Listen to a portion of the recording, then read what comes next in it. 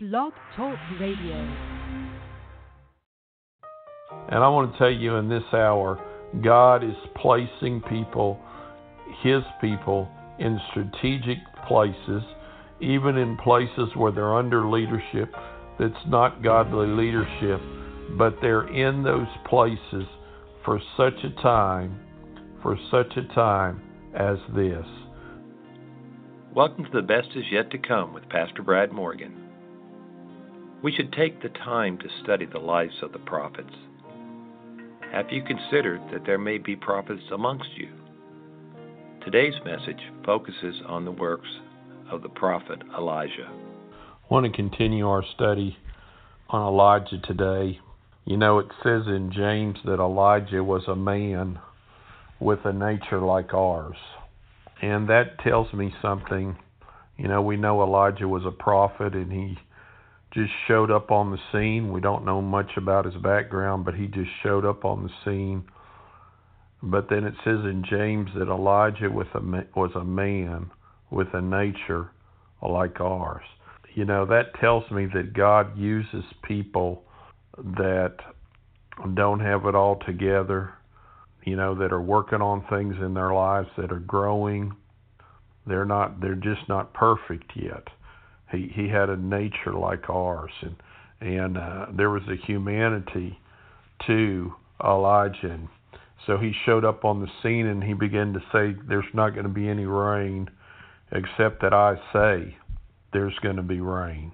And he began to confront a system, a good old boy system that was in place. And that's one of the things that a prophet does, is a prophet comes to confront systems that are in place that do not produce life.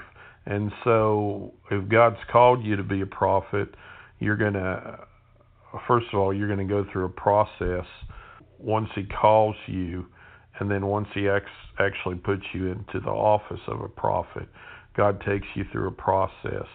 And God does that for anything. He takes you through a process. But there's a warfare that you'll go through, and the enemy will try to attack, and the enemy will try to shut down the voice, the uniqueness of what God has given you.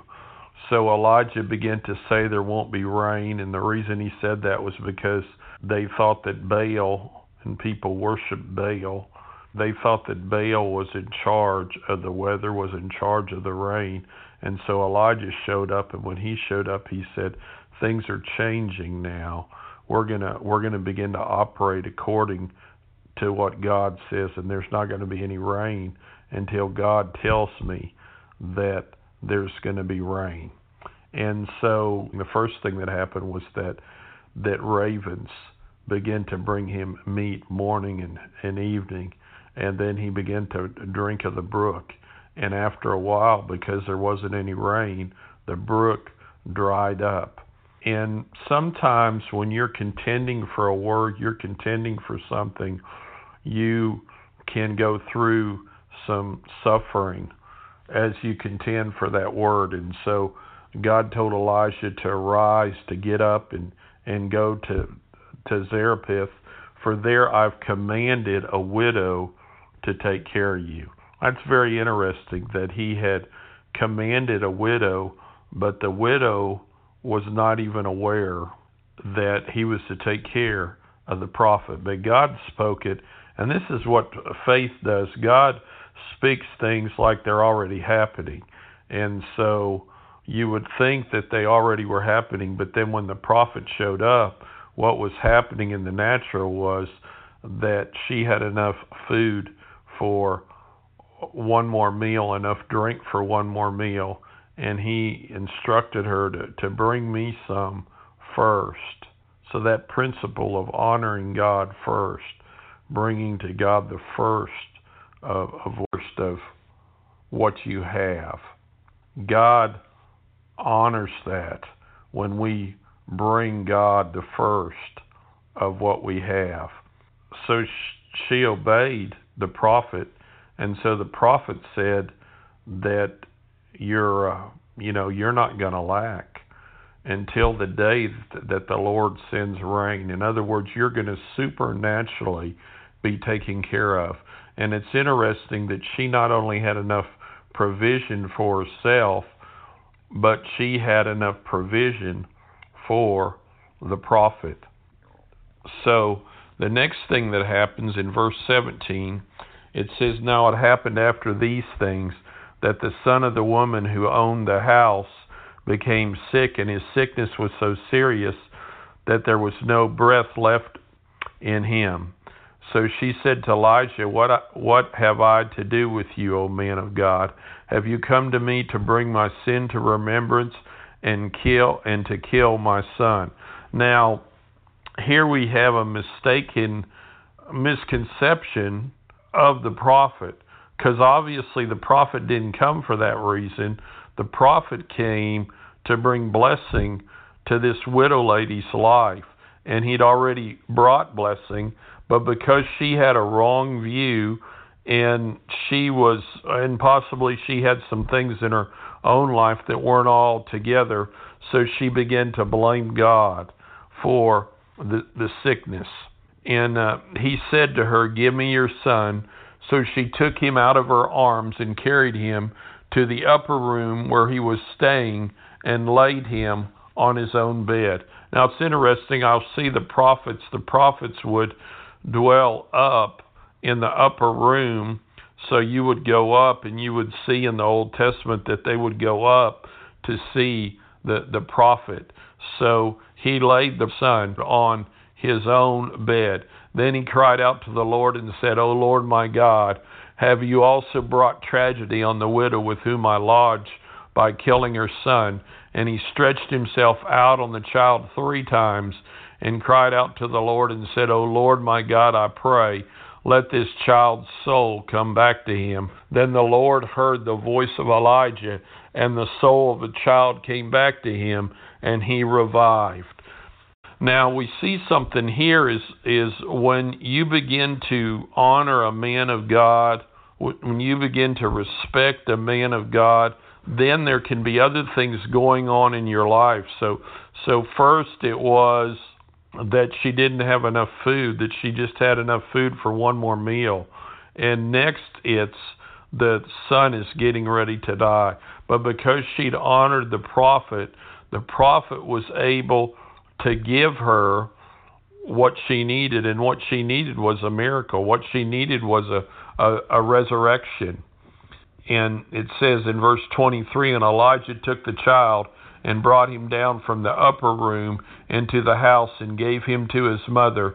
And Elijah said, 'See, your son lives.' Then the woman said to Elijah, 'Now by this I know that you are a man of God, and that the word of the Lord in your mouth is the truth.'"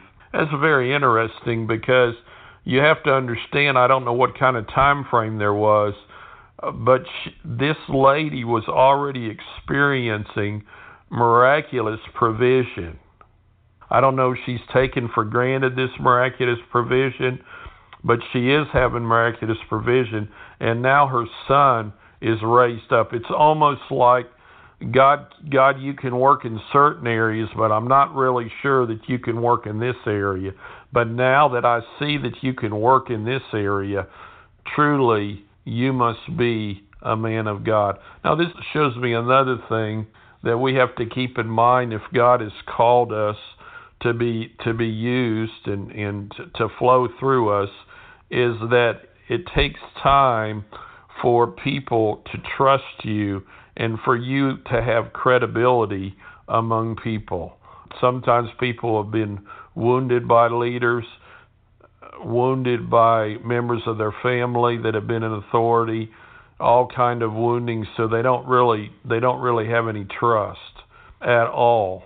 And so we see this widow lady also had an issue with trust, but she said, "Now I know that you are a man of God." So her heart was opened even more to trust the prophet even more. Now, 1 Kings chapter 18, "And it came to pass after many days that the word of the Lord came to Elijah in the 3rd year." I love that. It came to pass.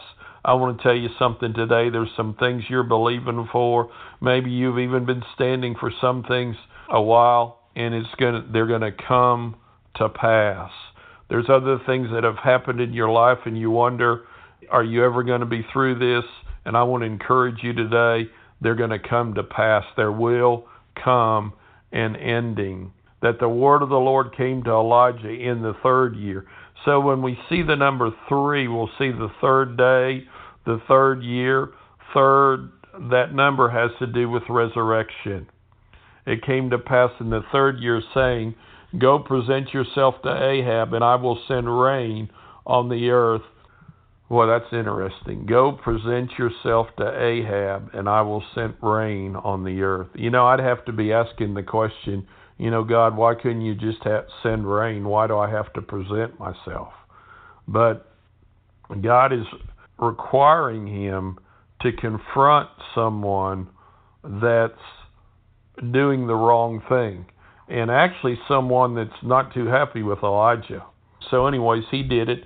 So Elijah went to present himself to Ahab, and there was a severe famine in Samaria, and Ahab had called Obadiah, who was in charge of his house. Now Obadiah feared the Lord greatly, for it was while Jezebel massacred the prophets of the Lord that Obadiah had taken 100 prophets and hid them 50 to a cave and had fed them with bread and water. And Ahab had said to Obadiah, Go into the land, to all the springs of water and to all the brooks. Perhaps we may find grass to keep the horses and mules alive, so that we will not have to kill any livestock. So they divided the land between them to explore it. Ahab went one way by himself, and Obadiah went another way by himself. So Obadiah is serving the king, serving Ahab, and he's had to hide, and he's chose to hide prophets that could risk his life. And so we see here that God has this person, Obadiah, in a very strategic place. And I want to tell you in this hour, God is placing people, his people, in strategic places, even in places where they're under leadership that's not godly leadership, but they're in those places for such a time as this. We see as this widow lady honors the prophet, that the prophet shows up and brings resurrection to her son. And now we're seeing that Obadiah is about to have a relationship and is about to talk with the prophet. And, God has many different people, and God has people for you, supernatural connections that can bring you to a place that you've never been before, but also supernatural connections that can bring confirmation that you've heard the Lord and what God is telling you is the Lord. I'll never forget, many years ago, I was doing a youth outreach and wondering, I was really going through a hard season, wondering if we were doing any good in the community where we were at. As I was doing that outreach, setting up for that outreach, there was a man that drove up and got out of the car and walked up to me and shook my hand and said, "You're doing a good job." And he handed me $100, and he got back in the car. He was kind of burly in his face. He got back in the car and he drove off, and I've never seen that man again. And I believe that man was an angel sent from God himself to bring a divine connection, to let me know, to let my wife know that we had heard from the Lord, and just to keep doing what God had called us to do. God will send people to let you know that you're on the right path, and just keep doing what God's called you to do. This is Pastor Brad Morgan. It was good being with you today. I hope you enjoyed the message. I would like to encourage you to visit our website at newlifebeginningschurch.com. That's newlifebeginningschurch.com. There's a secure site there where you can sow into this ministry. If you'd like to sow by mail, our address is New Life Beginnings Church, P.O. Box 203, Pattison, Texas, 77466.